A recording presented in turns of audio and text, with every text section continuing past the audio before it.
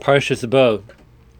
My Rebbe, Harav Shlomo Tursky Zatzal, pointed out a very fascinating Baal HaTurim in Parshas Bo.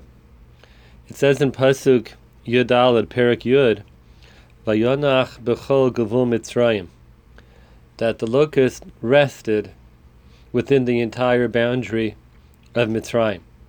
Baal HaTurim says, it also says the word Vayonach in Parshas Bereshis, Vayonach bayom hashvi'i, Hashem rested on the seventh day.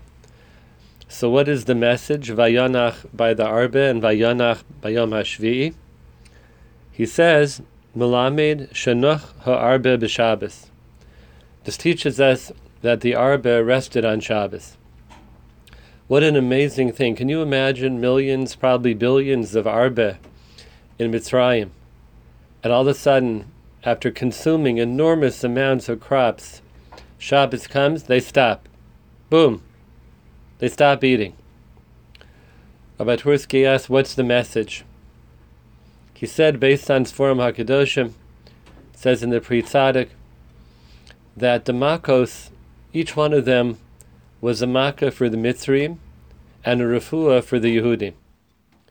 Each plague devastated Mitzrayim in one facet of their culture, and each plague was a refuah and a tikkun for Klal Yisrael, building us up as a nation. Now, how did this work? The 10 makos are connected the 10 spheros, and it goes from the bottom upward. So it starts with Malchus and it ends with Keser. Makas Bechoros was connected the sphera or the midah of Keser.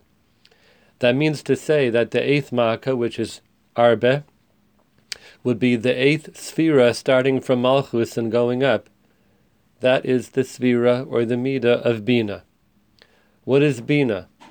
Bina means mevin davar mitoch davar, that from some information or fact or observation which is visible and clear, we use our reason, our knowledge, our understanding, our power of inference and deduction to understand that which is not revealed.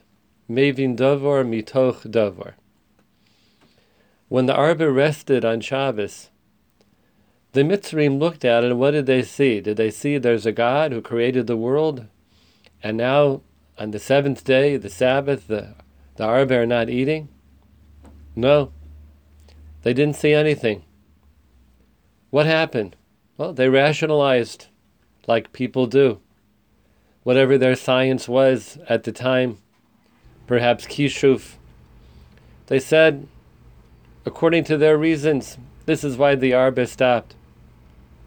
They didn't see Hashem in the picture. Bnei Yisrael saw the Arba not eating on Shabbos, and they saw Vayonach bayom hashvi.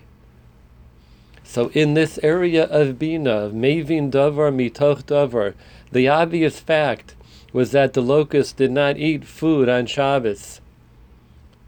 What do you deduce from that fact? For the Mitzrayim, nothing. For Bnei Yisrael, Vayonach bayom hashvi. Hashem is the Borei Olam. He rested kiviyachol on Shabbos.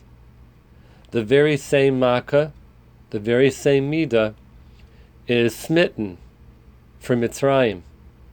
It breaks them down, and it's a refuah, a healing quality for Klal Yisrael, building us up, incorporating yet another midah tova, another sphera, into the tikkun of the Jewish personality. What a lesson this is for us. We know that we have to learn from the world, and we have to learn how to see the world.